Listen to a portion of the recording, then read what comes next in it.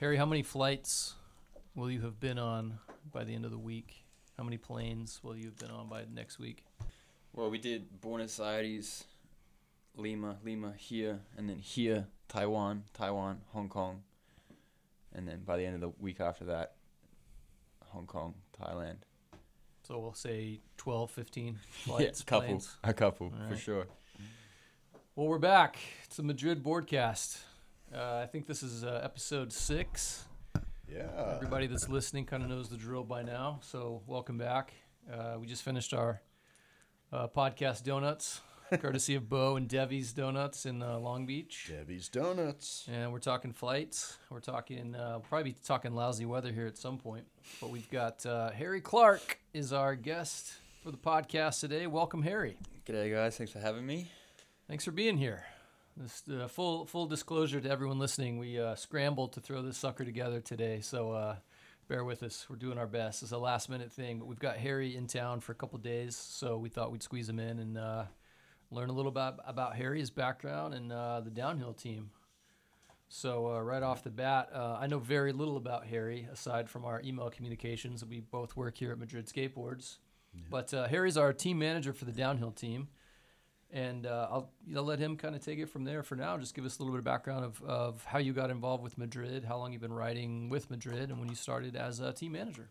Well, I started riding for Madrid officially in 2018, actually. But I'd been getting flow boards on the DL from Rolo for a little while before that. I met all those guys at my first ever international race in Germany in 2014 when I was just a wee grommet. I met Zach and Justin and Max. They were all there on their famous, Madrid Euro Tour. Got to get last names on these guys. Yeah, Zach Maiden, Justin Rolo, and Max Dubler. Come on, the notorious trio of the Madrid downhill team. So when you say Rolo was flowing you stuff on the down low, was he getting boards for himself and then just basically giving them to you? I don't know, but every time we'll bring this up with Jerry after this episode. Every time I'd go to my local skate shop, if we got an order in from Madrid, there'd be a trap star there with my name on it. So that's awesome. Appreciate Justin for that. Absolutely. Shout out to Justin Rolo for hooking up Harry, even if it was, on the down low. Scandalous decision. No, that's cool. But then when I came to the States for the first time in 2018, I think the first conversation that I ever had with Dubler, who was the team manager at the time, was like, I rock up to the campsite in Utah. And he's like, hey, good to meet you. How's your flight? Would you be interested in riding for Madrid full time? And I'm awesome. Like, Holy cow. That's a pretty good introduction. Hell yeah. I'm down crazy. for that. Yeah. I don't think it happens like that super often. But no, it doesn't. But I think it was already like in motion as well. Yeah. I've been repping them for probably 3-4 years at that point already. Yeah. So you're getting flow from Justin for 3 or 4 years. Yeah. I also was running the distribution. Oh, okay. For Full Circle Gotcha. at the time in Hong Kong. What was the name of that distribution? It was called Free Tech Boards. It started up as a company that me and my dad ran because I grew up in Hong Kong. So it meant that manufacturing skateboards only happened like an hour away from my house across the border in China. Right. So like we were able to jump over to the border there to see where all the big companies were getting their boards made. And so we're like, well, I mean, if they're doing it, why can't we? Yeah. Right. So we started making our own boards because shipping into Hong Kong from the States was just, scandalous. It's ridiculous. Yeah, especially for like kids. Yeah. Who, was a predominant of the market of downhillers in Hong Kong were like, teenagers going to school and whatnot.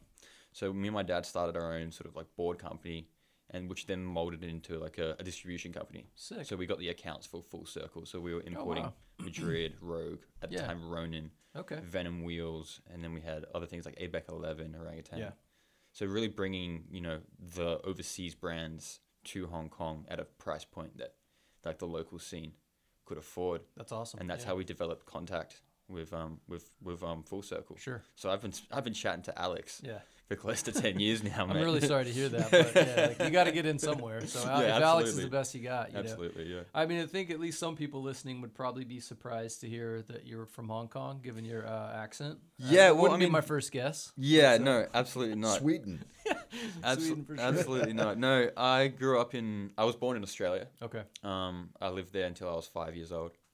And then when I was 5, my parents shipped off to Hong Kong. They're both high school teachers there. Cool. So they were working at like international schools there. Okay. So the whole deal was, if they come over, then like all the education fees for me and my sister would be waived. And Sick. Yeah. so, they were like, no brainer, man. Always fight the system. No Absolutely, brainer. man. So we moved over to Hong Kong. We were only supposed to be there for, like 2-3 years. But, my dad's still there. Yeah, yeah. Since 2003. So, Wow. They love it. The life is just so good. And Yeah. we settled in so well. So, it's just a great place to grow up as a kid. That's fantastic, man. So, okay, so what year was that you said that you were 5 when you moved to Yeah, Hong so Kong? that was 2003 when I moved over there. So what was your introduction to skateboarding? And that was while you were in Hong Kong, yeah? Yeah, so everything that I've done, pretty much everything I've done all my life started in Hong Kong. Yeah. So, which is crazy to think about, like not something you think about skateboarding when you think about Hong Kong, Totally. obviously. But when you think about Hong Kong, you think about that, skyline with the big buildings and the taxis and all. But it's really not like that at all. Yeah. I think it's 70% of it's national park. Yeah, no kidding. So I grew up way outside the city. Sounds in awesome. like small fishing village, Really? surrounded by mountains, and man, That sounds way more appealing than the image that you normally Yeah, have of a yeah. bustling metropolitan area. No, Yeah. man. I mean, Yeah. it's both. You can Yeah. have both, and it's such a small place that it's like an hour between the two, so nothing. But yeah, man, all the mountains out there have roads on them, and they're all paved, and they've all got street lights. Yeah, yeah. So it was just paradise. And no traffic. I mean, not out there really. Yeah. Yeah. I mean, in the city, it's Yeah, it's- absolutely jammed. Of course, Take yeah. you 3 But those hours mountain to get- roads, But those mountain roads, just not many free people out reign, there. yeah. So I grew up out there, so really it's just perfect. So, what year did you get your first skateboard? And was that? I mean, did you get into the downhill scene from just like getting what we Yeah, call a street well, board or a popsicle board? The thing is, we started with like your regular street boards Yeah. and whatnot, but just so difficult to get going, and it's always like a phase as a kid. yeah, Like your friends buy one, you buy one, they stop going, you stop going. yeah, But what we would do, we'd get street boards and we'd try and bomb hills, right? yeah, But a lot of the hills that we were trying to bomb were either too busy or like real rough. yeah, So like Yeah. the hard wheels, like you got You a can't 100A do it. wheel, yeah, you're not going anywhere. yeah. You know what I mean? So we tried, but it didn't really get going, and they all moved on to scooters, and I Yeah. stopped skating. Yeah. But then in 2011, That's better than riding scooters. right, exactly. In 2011, one of the blokes who was in my class, in my maths class, he's like, "Oi, on the weekend, I tried this skateboard that my neighbor had, and I pushed once, and I went 200 meters." And I was like, as if, no way. And we started looking up these YouTube videos about longboarding at the time, and it was all like, surf style, big Sure. pintails, wide trucks and stuff Right. like that. And we were absolutely addicted. We were frothing on these videos. was Like, it. all right, let's Yeah. buy one, let's buy one, let's buy one. Turns out I was the only one who ended up buying one. Everyone else flaked out of a decision, and I was just cracked out. Yeah. So I got one of these boards. I bought one. It came from the States. And first day I got it, I was hooked. Yeah. I took it to the biggest hill I knew. Oh shit! And no helmet. Just went for it. Oh. No my helmet, God, no yeah. gloves, and just like try to go. I made it like 10 meters, ran off because I was getting the wobbles and whatnot. Because I didn't even tighten the trucks. They came like rattly from the factory. I Yeah, didn't even yeah. have a skate tool or anything. So these loose ass trucks, 52 degrees, and just try to bomb this hill. And Yeah. I was hooked since then. And then I posted a photo of it on my Facebook page. Yeah. And some bloke that I met like months ago from another school saw that I posted this photo. He sent me a message. He's like, "Wait, you skate?" And I was like, "Yeah, dude." At this point, I thought I was the only person in the whole of Hong Kong who had a longboard, Yeah. just because I'd never seen. Wow. I Yeah. thought I was the only one. Sure. And this dude that I already knew hit me up. He was like, "All right, do you know how to slide?" I was like, "Yeah, I can like stand up slide." I didn't have gloves or a helmet. Yeah. Yeah. And he's like, all right. Meet me at the train station on Saturday." Yeah. And I was like, And? sweet as. So I got the train into the city, and we went up to this place called the Peak, which is like the most famous viewpoint Right, in Hong right. Kong that you've probably there. seen. And up the back there's all these mountain roads that are like busy, Right. rich neighborhoods and stuff like that. Sure. Tourists. And I rocked up there on that day, and there was like 10 other kids, all my age or younger. Oh my I'm talking God, 13. Really? And these guys were like 11, right? And they had gloves, they had helmets, and they were doing stand-up toe sides. They were bombing hills. They were doing race lines. These guys were 11 years old. Oh. Yeah. I'm the oldest one. I'm tallest, biggest one, and I just like had no idea what I was doing. I was like, holy. I mean, that's me skating today, by the way. Right. So, you know, yeah. Right. And then from that point on, my life That just was it. changed. That Yeah. was it. That was it for me. From that day Obsession. on, from that session on, Yeah. it was every single weekend, any spare Right. opportunity that I had. I mean, obviously I had like loads of other like sport commitments through Yeah. school and through clubs like Yeah. rugby, all that sort of stuff. But every other spare moment that I had, I was skating downhill. And from 2000, I think it was November 2011, from that point onwards, I've just been absolutely hooked. So that was it. So the scene that you kind of were introduced to was quite a bit younger than you were saying at the time. Well, I mean, right? we were, because the scene was so young, right? There was a crew of like local guys, of Hong Kong guys, Yeah. who were skating. They were a little bit older than us. They were like in their early 20s at the time, or like 19, 20, and we were 13, 12, 11. So you're the middle. You were the middle guys. You had the We younger were guys. we were the high school kids. Yeah, yeah. And then these guys were like just finishing high school, but we never really crossed with them. We knew of them because of like a mutual face, like Hong Kong longboard Facebook group. Sure. Yeah, yeah. So we'd see photos come up, but like we never really, communicated or skated with them ever. Yeah. So we had like our little Grom crew. Yeah. And these kids were all from the island, Mm-hmm. Hong Kong Island, which is pretty much where all like the Guailos, Yeah. all like the international school kids live. And I was living on the other side. So I was commuting like an hour and a half Yeah. public transport to go skate with these guys, even though I lived in the place with the best hills. Yeah, yeah. So after I got good enough to like skate on their side, I was like, right, you guys need to come to my hood, Sure. come Yeah. to my hills.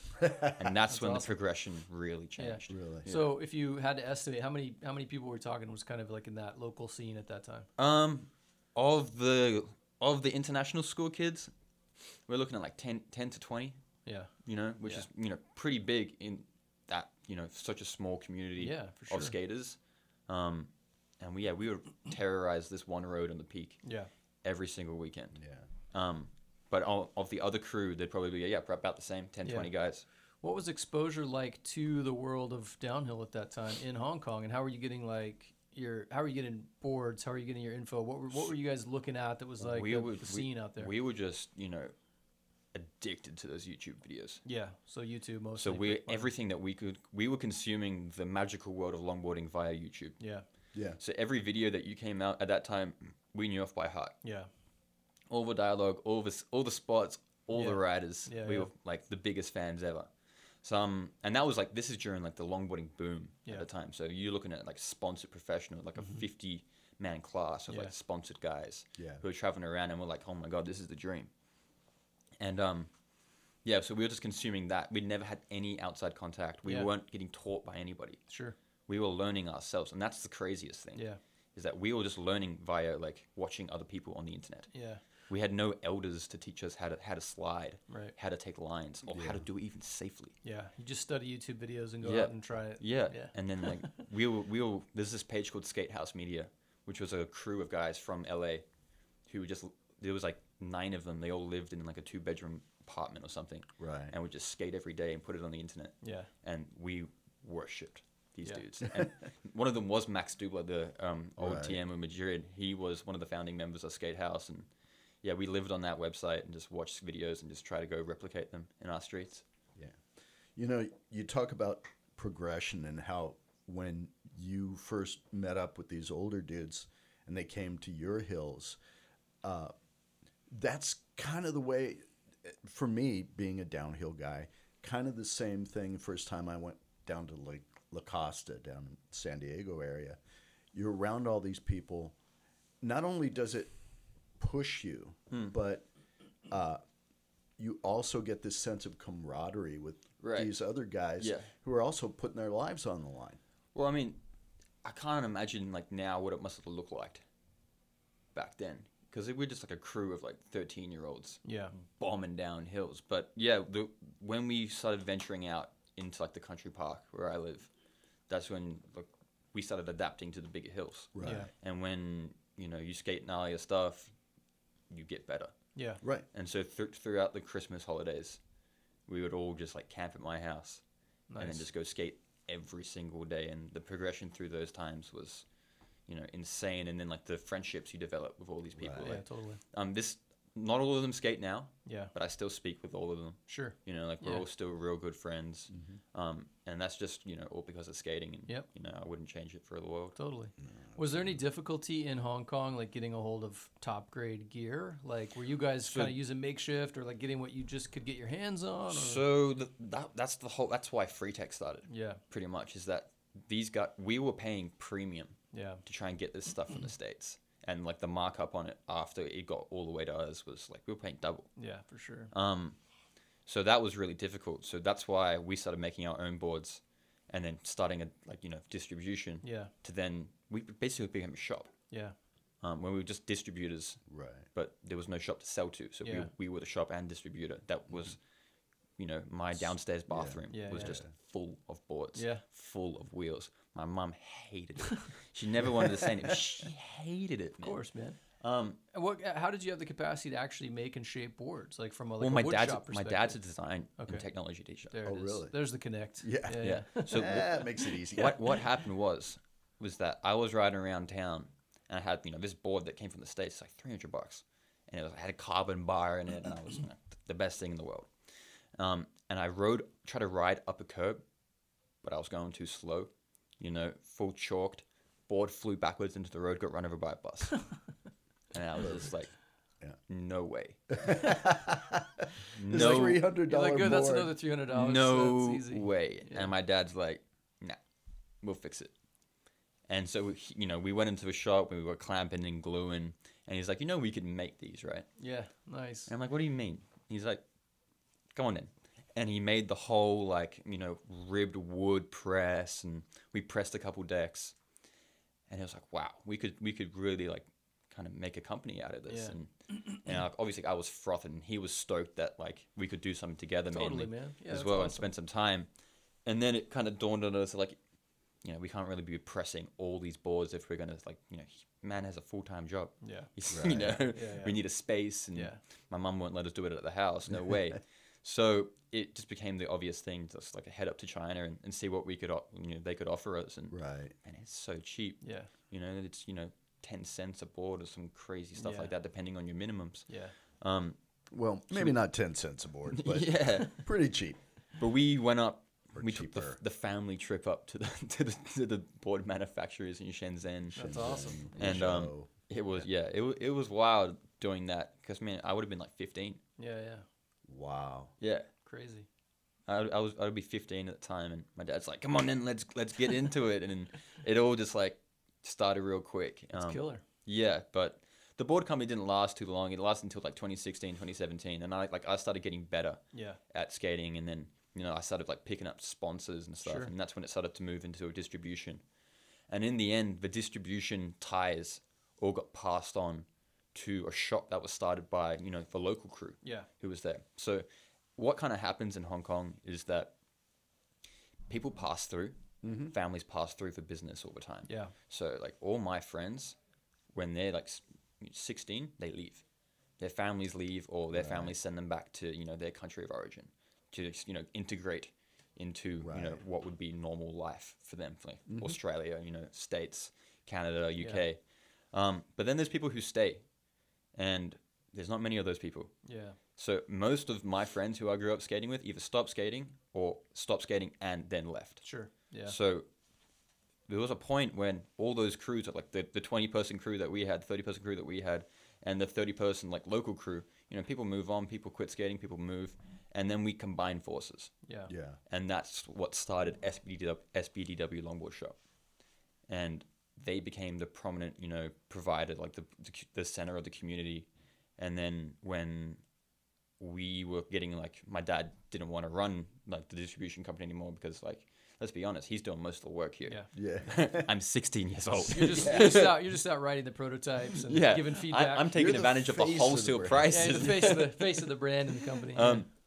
And so we actually ended up passing all these distribution deals that we had onto SBDW, yeah. and then started that whole shop there. So that was a really cool thing that that my dad and myself did, and that shop's still going today, and it's one of my main sponsors to this very day. That's right. So I'm still trying to be as connected as possible to the Hong Kong scene. Heck yeah. So when did you get to a point where you started competing, and was there contests and stuff like that in Hong Kong, or did you find that you had to travel to get to those things? So, I'm a very competitive person. I've been doing sport since I was 3 years old, starting off with rugby, soccer, taekwondo, triathlon, swimming, all that sort of stuff. Mm-hmm. And so when we were starting skating, like, you look up to the top dudes in the scene, the people with the most exposure were top racer guys. Yeah. And so when you learn about racing, it's like, oh, that's just what I wanted to do. Yeah. But there was no sort of races in Hong Kong. So I'd make races myself. Yeah. And then just try and win my own races. Yeah. As a fun, like, sort of, Just like somebody we know that was maybe the first downhill pro on Madrid. For sure. Yeah. Absolutely. Yeah. Create your own races so you can get cheap wins. That was what was happening. Yeah. But it was cool. The Harry Clarke Invitational. Yeah. Featuring Harry Clarke. Won by Harry Clarke. Yeah. There's a bit of that going on, but also, like, we had that distribution company, so we Yeah. actually had the, like, prizes and stuff to give Sure. away as well. So we ran a couple of events, and then a couple of guys that we were skating with would run events. We'd all take turns running events, but really they were just big sessions, right? Yeah. Yeah. And at the end of the day, like, we'd give away prizes and, Yeah. and whatnot. But I competed for the first time 2 years after I started skating in the Philippines. And, the Philippines, not far from my house at all. Right. It's like an hour and a half flight. Yeah. So you could be stuck in traffic in Hong Kong longer than it takes you to get to the Philippines. Right.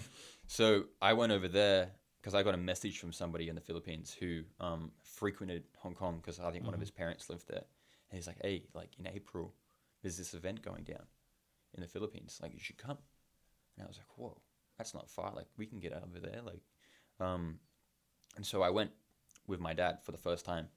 And that moment was just when you got to like, Philippines is one of the biggest downhill scenes in the world, not just Asia, but the world. Yeah, and at that time it was popping. Like, I'd never to this day I've never seen more people at a skate event than I did in 2013 in the Philippines. I got to get over there. It's Crazy. insane. Yeah. Man. So we rocked up to this thing called the Versailles Longboard Trilogy. It's 2-week event, 3 stages, 3 hills, 3 races. It's incredible. And going over there was when I first met other people. We met internationals. Yeah. And the biggest thing at this point in time was that the world champion downhill skateboarder was going to this event. Yeah. And we were frothing about that. Patrick Switzer was going to the Philippines. Okay. Switzer was going to be in the Philippines, and I'll book my flights that moment. Right. And going over there and meeting him and meeting all the other local Filipino guys, and there was people coming over from the States and Europe, and just for, like, a good time. Yeah. And that event was my first race, and I got my first leather suit, Yeah. full face helmet, and just, like, had a crack. Yeah. I was in the juniors division as well, juniors and opens, and just got, like, going from like winning races in Hong Kong that that obviously were my events and through my local crew, to getting absolutely thumped by people that I've never heard. Of course, man. Been there so many times, dude. Just like people that I've never heard of, people that don't even skate today, just absolutely smoking me. Yeah. So the level change was, like, really motivating for me. Sure. And getting to ride with, like, pros Yeah. for the first time ever was something that, like, really was beneficial for me at that time as well. We've talked a bit about just that idea on this podcast in several episodes. I mean, it's like you get good by skating with guys that are way better than you are. It's the easiest way. Literally everyone, that's how it is, It's like you want to go out with guys that are better than you and they get you all charged up. You don't want to skate with guys that aren't any good and don't know what they're doing. Then you have no friendly competition to grow, But that's what's so crazy about Hong Kong is that we had no one. Yeah. We were just feeding off each other. Totally. The competitiveness within, like, it was like a trio, really. Yeah. Towards the, the end of it, it was myself, Robert Burns, and Pierre Van Rumote, and us 3 were the ones that were, like, really into it. Rob still skates to this day. He rides for Pantheon and stuff, living out of New York. But us 3 really just fed off each other, and we really had no one to go off, so we didn't know how good we were. Yeah, right. Turns out not that great. You were the best in your crew. Yeah. But we thought we were good, but then we went to the Philippines, and and that's humbling, man. It was super humbling. That's good for you. Yeah, absolutely. Yeah. But after that, man, that's when we started really getting into racing. Get a little serious. Because I knew that we weren't good. Right. Yeah. You know what I mean? Yeah, So yeah, I yeah. knew that there was better people out there. So we really started skating harder after that. And Yeah. that's when I kind of branched off from like, just riding for fun and like Mm-hmm. doing free riding and stand up slides to like, I really want to go fast Yeah, and like learn yeah. how to pre-drift and take Right. good lines Yeah. and stuff like that. At this point, it's 2023. You've been skating 12 years. Yeah, It's 12 about years that, now, right? yeah. Yeah. And so, what have you seen change over those 12 years in like the downhill scene? Well, Good I mean, or bad? I started. If you ask most people who are on like the upper echelon of downhill right now when they started skating, it's around the same time. Mm-hmm. We all Really? started in the boom, Mm-hmm. in the modern era boom. Makes sense. From yeah. about 2009 to 2013 is when downhill really exploded. So we've been skating for a while now, and my cohort have seen it all, Yeah. really. So we've seen what it was. People were getting six-figure paychecks Yeah. to skate downhill, Yeah. traveling Yeah. the world, Yeah. up until 2014. And then we've seen the rut of it Yep. when all those people who we saw Right, disappeared. right. Yeah. Yeah. All your favorite skaters stopped skating, Yeah. got Yeah. real jobs, Yeah. Yeah, too injured, Yeah. stuff like that. We've seen the rise of companies. Yep. We've seen the fall of companies. Yeah. And to where we are right now, where we're racing on TV. Mm-hmm. You know what I mean? Yeah. So it Yeah. feels like it might be coming full circle. Yeah. But, it's Pardon the pun. it's No part pun of the fun. intended. But it really is, hard to tell because, Yeah. this is still my first, No, First go with it. It's Yeah. definitely cyclical, and it will come back. Yeah. The boom was totally different. It was people starting with longboards, and cruising, whether it was to the uni or Right. or whatever. So we had a bunch of people that weren't really skateboarders, but would skateboard on longboards because it was easier. longboarders. Right, right. Yeah. Big difference. Longboarders are still skateboarders. The ones who ride a longboard and they love it, they're still skateboarders. Right. But it is cyclical. It may not come back in the same way as it did in 2009, I don't think it will. but We'll see. it'll I mean, come every back. every aspect of skating or anything for that matter goes that way. I mean, if you look at the transition from vert to street that happened when skateboarding Yeah. all Right. but died, and then it came back, and Right. then of course you could argue it came back stronger than Stronger, it had ever right. been, right? But it will never be the same. Of course It'll not. Maybe yeah. it'll come back to the same height, Yeah. but it won't come back in the same way. For Totally. example, like there's no magazines these days. Yeah. It was all about the magazines before. Yeah. Right. When we saw, the skate There's no slates, printed the press concrete. anymore. Yeah. Right, exactly. So like being on the cover of a magazine, which is my Grom dream. Yeah. You know what I mean? That's never gonna happen for me. Yeah. Would it have happened if I was Yeah. skating back then? Probably. Well, you'll be on the cover of a Instagram account. You'll Right, be there the you cover go. of a blog. There you know, go. at I'll best. be in a famous reel or something. Yeah. Well, I heard that Michael Brook may be doing something with Concrete Wave again. Obviously, it'll be remains online. to be seen, right? Yeah. But that's sort of like, superstar fame that I felt for all those guys at the top will Yeah. probably never be achieved again. Totally. It'll be, now you're Instagram famous or Yeah. whatever. Like, Yeah. but I do believe that it will come to a level where, you can make a living off this. But it Yeah. really depends on like where it goes in the racing direction. Yeah. Right. If it is eventually adopted by the Olympics, Right. downhill and slalom, which I know that, people are pushing for, and I think it will be an exhibition sport in 2024, it's going to give more of a bump to Sure. longboarding and Sure. downhill and, Sure. and skating or in slalom than the 2020-21 Olympics did for skateboarding. That gave about Yeah. a 3% bump.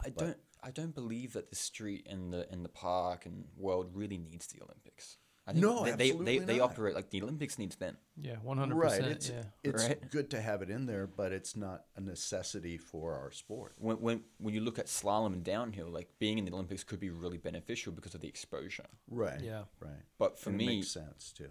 I think more than having the Olympics, what we'd benefit more from would be just having a solid professional circuit. Yeah. Like you look at the SLS, for example, Street League, like that sort of format, or World Skate do a tour for the street park guys now Yeah. as well, or the X Games even. Having something like that for downhill, Right. I think would be way more beneficial because it's not not every 4 years. Yeah. It's every Right. year, multiple times a year. Yeah. It's on TV. Like I watched, sports on normal TV before I watched them in the Olympics. Yeah. Maybe Right. athletics and stuff because that's like the biggest races. Yeah. But mainly, man, mainstream sport happens in its own league, and I think that would be much more beneficial for us. Absolutely. And I think, well, downhill was in the X Games Right. and in the Gravity Games. Yeah. And, but that kind of petered out. Unfortunately. But I think, and yeah, I'm going to be the opinionated asshole on this, but part of the reason why it petered out was not because of the downfall of downhill. It was because the producers of these events did not understand the property that they had Right. and how to present it Yeah. to the TV audience, not Yeah. just the one standing on the side of the Yeah. hill. So, producers of downhill events, if you want an opinionated asshole, come to Bo Brown. I mean, look, I've got very strong opinions myself, and I don't have the slightest interest in seeing skateboarding of any variety enter into the Olympics. And, to me, all that shit killed skateboarding. I mean, it's just, again, hey, we all have our opinions, yeah. man. Yeah. I To think me, it's it's like skating kinda neither here was nor the there. underground, skating Right. was punk, skating was the antithesis to. Still So when you will get into be, dude. organized sports, you lose me a little bit, man. Yeah, So, I mean, Dander Hobel will never be in the Olympics, but Yeah. he'll always be skating. right. Same thing with Gons. Yeah. Yeah. So, there'll always be that Totally. aspect. Yeah, and then, it's like there's room for everyone, I guess. But again, strong opinions, man. We all got them. I don't think you should really be putting it into a box. I mean, the Yeah. beautiful thing about skateboarding is it can be whatever you want it to be. Right. Well, we touch on that just about Yeah. every time we have someone in this room Pretty because much, yeah. I don't know anything about downhill skating, Yeah. and but it you know what I mean. It doesn't mean that it's less of sport, whatever you want to call it. It's not less. Like Bo always says, if you've got a slab of wood and four wheels, it's a skateboard, man. Right. And it's like Trucks help too. well, it's yeah, but you know what I mean. No, yeah, slab it's of wood true. and some urethane wheels. Skateboarding is skateboarding. Now, it doesn't mean that a downhill guy is going to do what like our street guys are going to do, and vice versa. But that's one of the unique things I think about Madrid is that we kind of cover all facets of skating Most in a definitely. really rad way. We've got street team, we've got downhill team, we've got our heritage retro kind of connection to. It's just it encompasses everything about skateboarding, which is pretty unique for a brand, and just to be a part of that. Yeah, it's there's some rich history here. And Yeah, totally. It's sick for me to come in and learn about it. Every time I come here, I always Yeah. learn about more Yeah. the history of the heritage of Madrid. And Totally. it's always good stories. It's Yeah. amazing. It's That's amazing. literally the whole, the catalyst for this particular podcast is just Yeah. there's a lot of stories and a lot of history here, man. Yeah. So Absolutely. it's fascinating for sure. And every time we have people visit that just get to take a walk through the wood shop back there, Yeah. if you skate, you're stoked. You get a Yeah. kick out of it. It's Absolutely. awesome, man. With 'cause all the you- boards, all the templates up on the Yeah, board. It's you get to my see. favorite views, It's like you man. peel back the curtain, you get to see what's going on, back there. It's if you're into skating, there's nothing cooler than being a part of it and actually digging in and seeing how things are done, and it's awesome. It's Absolutely. awesome. So I recently kind of we're putting together some bios of the downhill team as we kind of relaunch the Madrid website. Right. One thing I've got some notes of you is you kind of consider yourself a man without a true home, right? It's a tricky one, yeah. Yeah, where would you consider yourself based these days, or is there really no home base anymore? Well, yesterday I slept in the car park outside. Yeah. So, there right now. Yeah.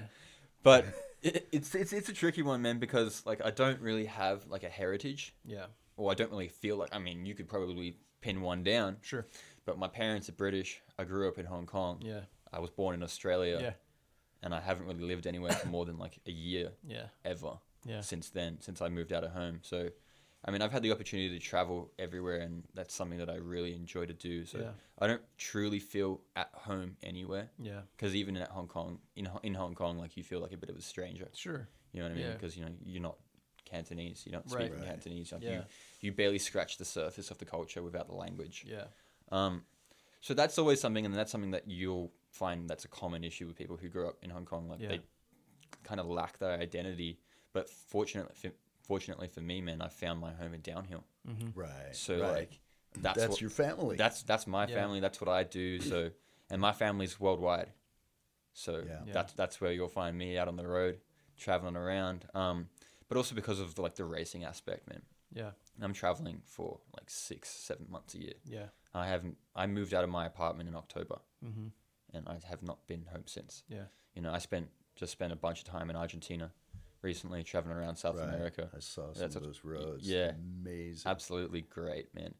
But yeah, I don't really feel like I belong anywhere particularly. Like, obviously, I'm proud to be an Australian. I'm proud of my Hong Kong heritage, which you'll see in the upcoming pro model that I've got coming. But yeah, man of the world, man of the people, traveling around. Like, I think I've skated in almost all the continents now. Wow. That's So, sick. That's awesome. Jealous. I'm stoked about that, and it's gonna try and continue doing it. Yeah. Yeah. Not to bring forth any bad omens, but do you have concerns about injuries and Oh, the yeah, dude. future? You're getting older, right? Is there an Right. end of the road? Is there end of the tunnel? You know. Well, I mean, And- like what I always say, I never think about a crash that I haven't had yet. yeah, yeah, Yeah. for sure. Why would I? What's the worst one you've suffered so far? Oh, I mean, I've had some bad ones. I punctured my lung Yeah, skating in Hong Kong. I hit one of those, when they try to stop landslides, they concrete yeah, those Right. big hillsides. Hong Kong's famous for that. I smashed one of those like a couple of years ago, punctured my lung. There was air leaking. Didn't go to the hospital. Idiot. And I rocked up to the hospital. They took like some scans. Like, if you didn't come in today, you would have died. Stuff Yeah, like that. I yeah. mean, when I was here last in January last year, I had a crash up in Malibu. yeah. Completely separated my clavicle from my shoulder. Yeah, that's when we met. Actually. exactly, You yeah. were still in Absolutely a cast or sling at bricked, least. Yeah. Dosed up on Oxycontin. Yeah, and I broke my hand last year in Romania, and I'm still dealing with that. But that's just part of it, part of Yep. the game. I spend a lot of my time in the gym Yeah. now preparing for that sort of stuff. Nice. Like, if you want to be good at downhill skateboard racing, it's gotten to a point where everyone is so good, Yeah. and now everyone trains in the gym. Yeah. That you have to be. Yeah. Not only to like perform and put your best effort in to generate the most amount of power, Yeah. skate the best, take the tightest lines, but also when you crash at 60, Yeah. like, you need to be okay.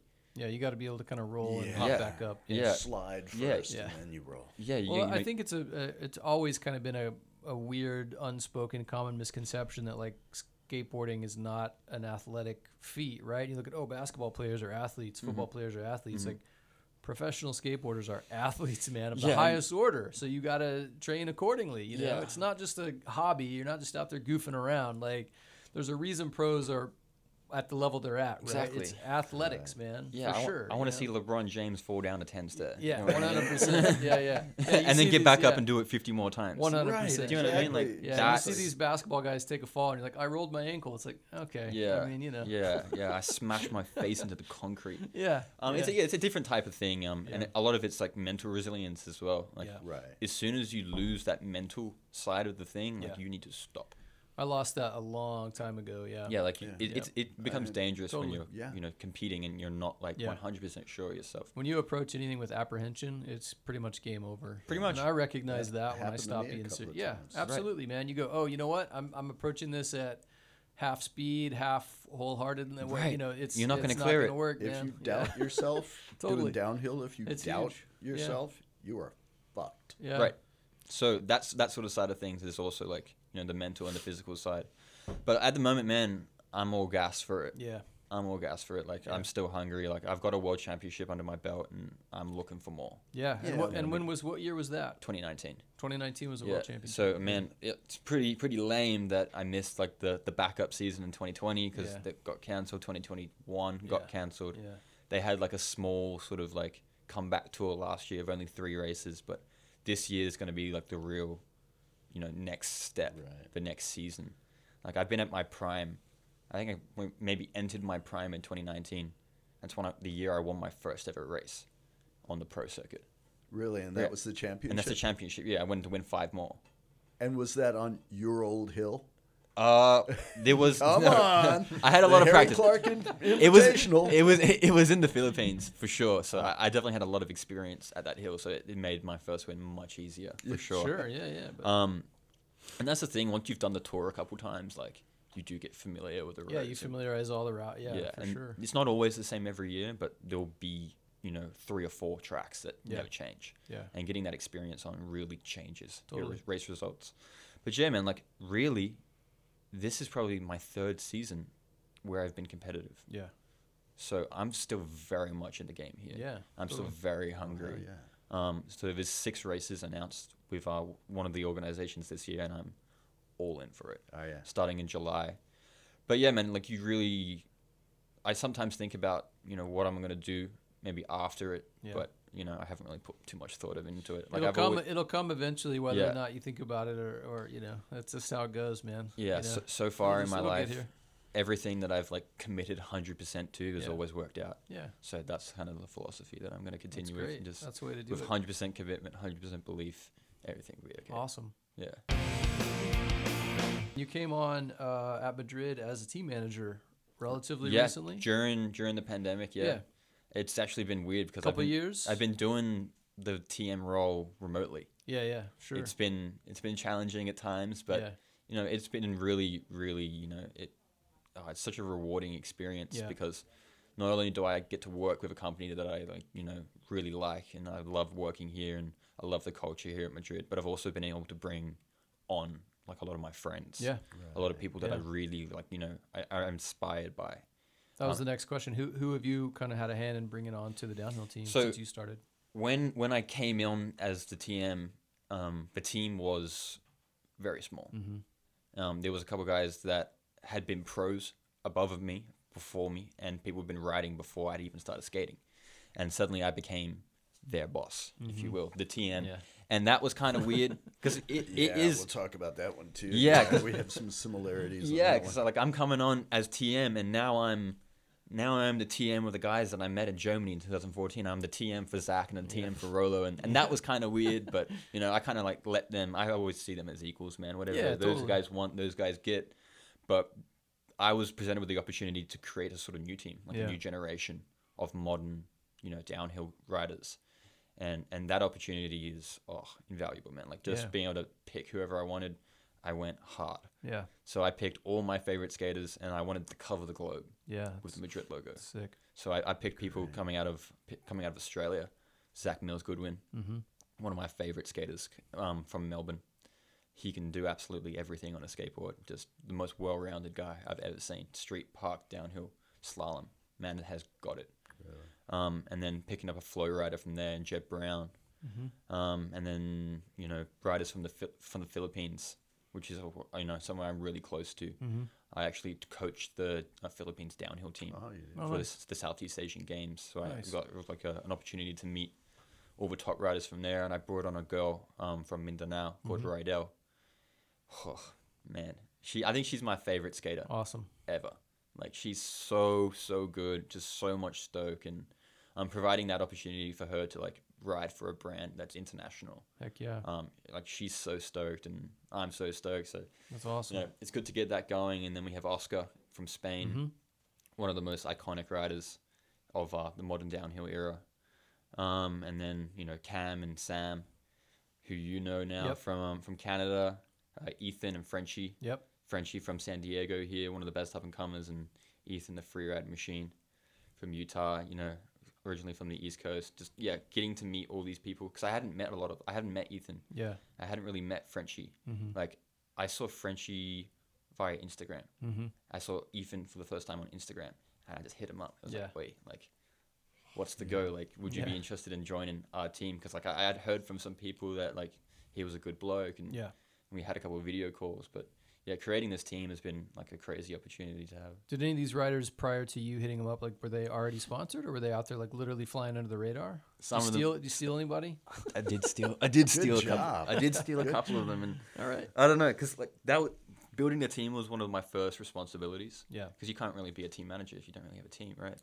Right. Yeah, so that tracks. Yeah. So the very first thing that I had to do was like poach some riders. Yeah. And like poaching is a strong word for it because like I had a chat to like a lot of them, because obviously these people are my friends. Most of them are my friends, people that I've known for a long time, and I want the best for them. So like I came to them with this is what I can offer you. Yeah. If it's better than what you have now, like think about it. Sure. If it's not a better deal than what you already have, man, like you do you. Like I want you to succeed. I want you to have, the most resources available to you as possible. Sure. Yeah, because they're your friends. Exactly. So, fortunately, a lot of them said yes. That's awesome. And they came over to Madrid and helped build like one of the best teams in downhill. I mean, that right there tells you that things come back around and things are cyclical. Because Yeah. I'd say we have a pretty damn strong downhill team these days. Yeah, I think we probably have the strongest, if not Yeah. one of the strongest downhill teams Yeah. in all of, downhill in the moment right now, Yeah. all over the world. And that's the other thing. Like, we're not just based in the States. Yeah. Yeah. Like, everywhere you go, almost every event that you'll ever go to, someone will be there representing Madrid. Yeah. And I specifically made it that way. It's super sick. Yeah. Perfect. Yeah. Heck so yeah. That's I'm awesome. stoked that that's all come to fruition, man. Heck yeah. What's on deck for 2023 that's worth a mention? We got some new pro riders, man. Yeah. Yeah. I mean, I won't spill the beans That's okay. now. Yeah. You don't. If you can't, don't. We'll But I'm really excited to be turning some people pro Awesome. for Madrid, and Yep. I think there's some people that it's a long time coming. Yeah. We got some new boards coming out. Yep. So new additions, new shapes. We got some new updates for current boards. Yep. We got some new video parts, Sick. and pretty much just world domination, mate. That's Yeah. that sounds easy enough. For me, I was the same as you. I mean, Jerry made me the TM, and there had been guys who had been on the team. Yeah. Roger Right. Hickey, Mike Smith, all these other guys. Roger and the original Madrid downhill team, and all of a sudden, I'm their boss. Right. Which So weird. it really is So weird.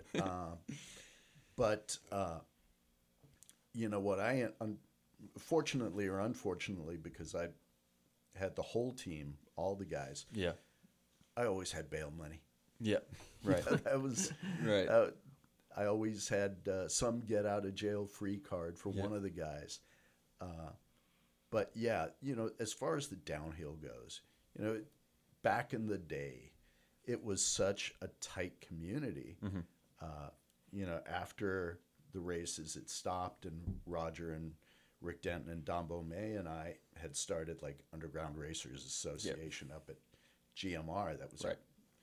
our main place, and then took it to Figure and EDI and all the other associations. We had to keep it alive, and there really wasn't people. There were a few people, Simon Gunning in the UK and a few others that were doing downhill over there until probably '93 when Roger and Paul Dunn and I went over to France. Right. There was, God, I can't even pronounce it, the French, the The Pyrenees. Pyrenees Games. And we raced some of those hills, mind-blowing hills. Do you remember what the hills were called or whereabouts they were? Any of the towns?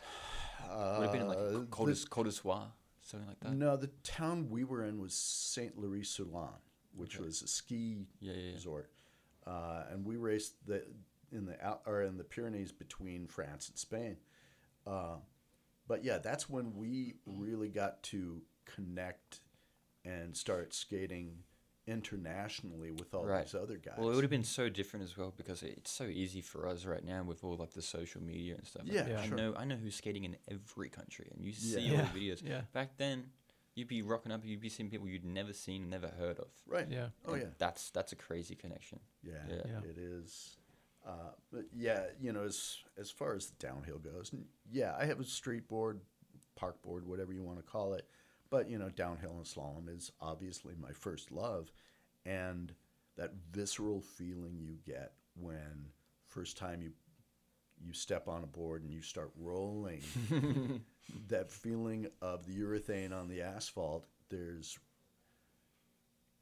nothing like it, man, Yeah. just putting it all on the line. And you talk about falling at 60. That's the fastest I ever fell Yeah. at La Costa Black Hill. And you learn that at 60 you don't want to start tumbling. Yeah. 'Cause tumbling is No. when you break stuff. Yeah. You got to spread out a little bit. Yeah. But yeah, we have so many things in common. I'm just like 2 generations before you. Yeah.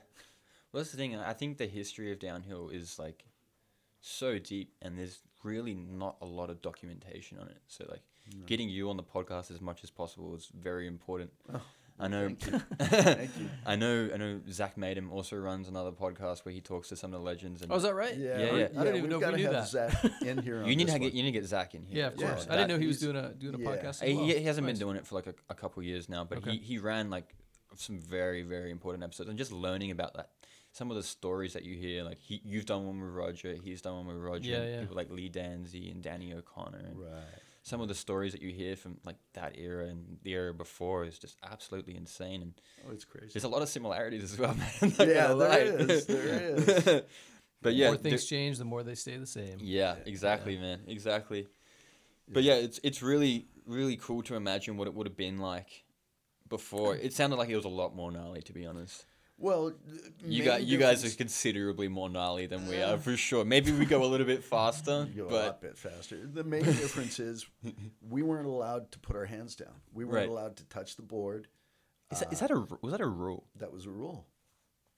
That was a rule. You could not touch your board. You could not put your hands down. Obviously, in luge, you could. I mean, you're holding Yeah, onto the board. yeah, But yeah, in downhill, stand-up downhill, yeah, it was different. And we were riding, the big thing when everything changed for us was when we went to Kryptonic 70 millimeters. But prior to that, we were riding like street bones or gyros, Yeah. 98 durometer wheels at, Yeah. at GMR. It was pretty crazy. yeah. But no, I mean, I talked to Roger, and you've shown everybody what can be done with downhill. Well, I mean, I'm sure we'll say the same thing as well about the generation that comes after us. Absolutely. But Absolutely. it's crazy that so much of the technology that we use today is not actually new. No, we're upcycling your stuff. Right. That's it, man. Like, I'm riding slalom trucks that haven't changed in the design for over 10 years. Right. Except we are just changing the application. Right. Instead of using them for slalom, I'm going 80 miles an hour on them. Do you know what I mean? That's- But it's crazy to That look is back on crazy. the things that you were riding, and even not even that far back. I look at like Zach Madem's race setup from 2010, and I was like, I would never skate that. Right. I wouldn't touch that. I would be scared for my life to take that thing downhill. Yeah. And then I think Roger came in here last year, and he brought his board with him, and he's like, yeah, this is the best thing that you could use for downhill. Yeah. Best setup ever. Lucille. And I'm just like, that's a piece of shit. I wouldn't touch That was like our first downhill board. Yeah, I understand. But then you look at my board now, and I could fit my board inside your wheelbase. Yeah. You know? That's true. That's how it goes, though, man. Daniel, Daniel here at Madrid is our street team Yeah. manager and pro, and we had like a retro board set up recently with like flywheels and copers, and he was like, "What is this? What are these plastic things on the trucks?" And that's only that's a generation or two removed from him. That's just how it goes, man. Yeah. These street guys look at retro boards and go, "Look at the size of this like fat pig shaped thing Yeah, with yeah. copers and gigantic wheels." Like they have no idea what to do with it, Yeah. That's how it goes, But the beauty of skateboarding is really the base components haven't changed at all, Right. And every time you get into these guys or companies with these, gimmicky components or aspects of skateboarding, it's, they're never going to last because it's like, if it's not broke, there's nothing to fix, Right. But yeah, when you look at just what the generation before you was riding, it's always totally weird. It's you know? scary. Yeah. Yeah. It's actually scary. Like, to go 60 on those boards Yeah. is insane to me. Like, I mean, I have all these assists on my board, man. Yeah. Yeah. Like Yeah, I've we got didn't have this. I have like the go-kart tires on my shoes to stick to my grip tape. I've got nails in my board to stop my feet sliding off when I put it sideways, I've got foot stops. I've got, foam torque blocks to keep my foot on the board. I'm basically got snowboard bindings on, man. And you guys are there. And you- Bo was actually barefoot. Yeah, in exactly. in board shorts with no t-shirt. Just Oh, I fell at about 35 in just a pair of Mad Rats shorts. oh no, yeah, No, nothing they ended up else glued except to your shoes. legs. Oh, dude, it was a Yeah. mess. Yeah, you guys got it easy today, Harry. Yeah, man. You kids Truly. today, you guys man. are Truly. again, you're showing us what can be done with downhill. Yeah. Something that I really find, invigorating about Madrid specifically is you guys are not just repurposing molds from longboards or whatever. You guys are designing molds and designing boards specifically for downhill. And a lot of manufacturers just don't do that. You know, they'll take a longboard mold and make it into a downhill board. Yeah, well, I mean, that's the cool thing about Madrid, man. Like, we have molds from years ago that, like, we can upcycle, but we can also edit, and we can take shapes that we liked before and use them again, or we can make completely new ones. Mm-hmm. Having the ability to just go out the front here, I can walk 10 meters. I can have a chat with Vic, and I'm like, Vic, what do you think about this? He's like, I'll have it done tomorrow. You know what I mean? Shout out to Vic, by the way, in production, What man. a Because legend. I bother that dude on a daily basis to interrupt everything they're working back on, you know, and the guys come in and they want to shape boards. Shout out to Vic all day long here in production. He's indispensable, man. Yeah, Vic gave me his phone number, and I bet he wish he never did. 100%. Yeah.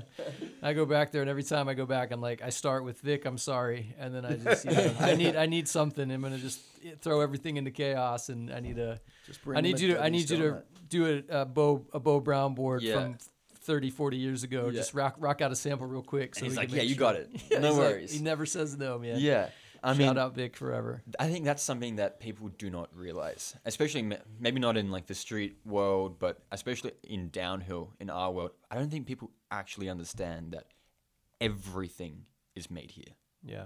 Everything is made in this warehouse, in this factory here, Yep. from scratch, from the plies to the graphics. Shout out Madrid Skateboards. Yeah. And also shout out everyone that always tries to argue with us and On comments Instagram. on Instagram every time we post. Not made in the USA. You mean What just do you assembled? mean? You mean China? No, Yeah. man. You know, No, bro. you guys can talk trash on Instagram all day long. Madrid is made right here in California, USA. Yeah. Suckers. That is, you know, such a great resource to have, crazy. especially when you're, you know, designing boards, the prototyping phase. Like, oh, can you just take like, you know, an inch off this, or drill new holes here, or put the wheelbase up there, you know. Yep.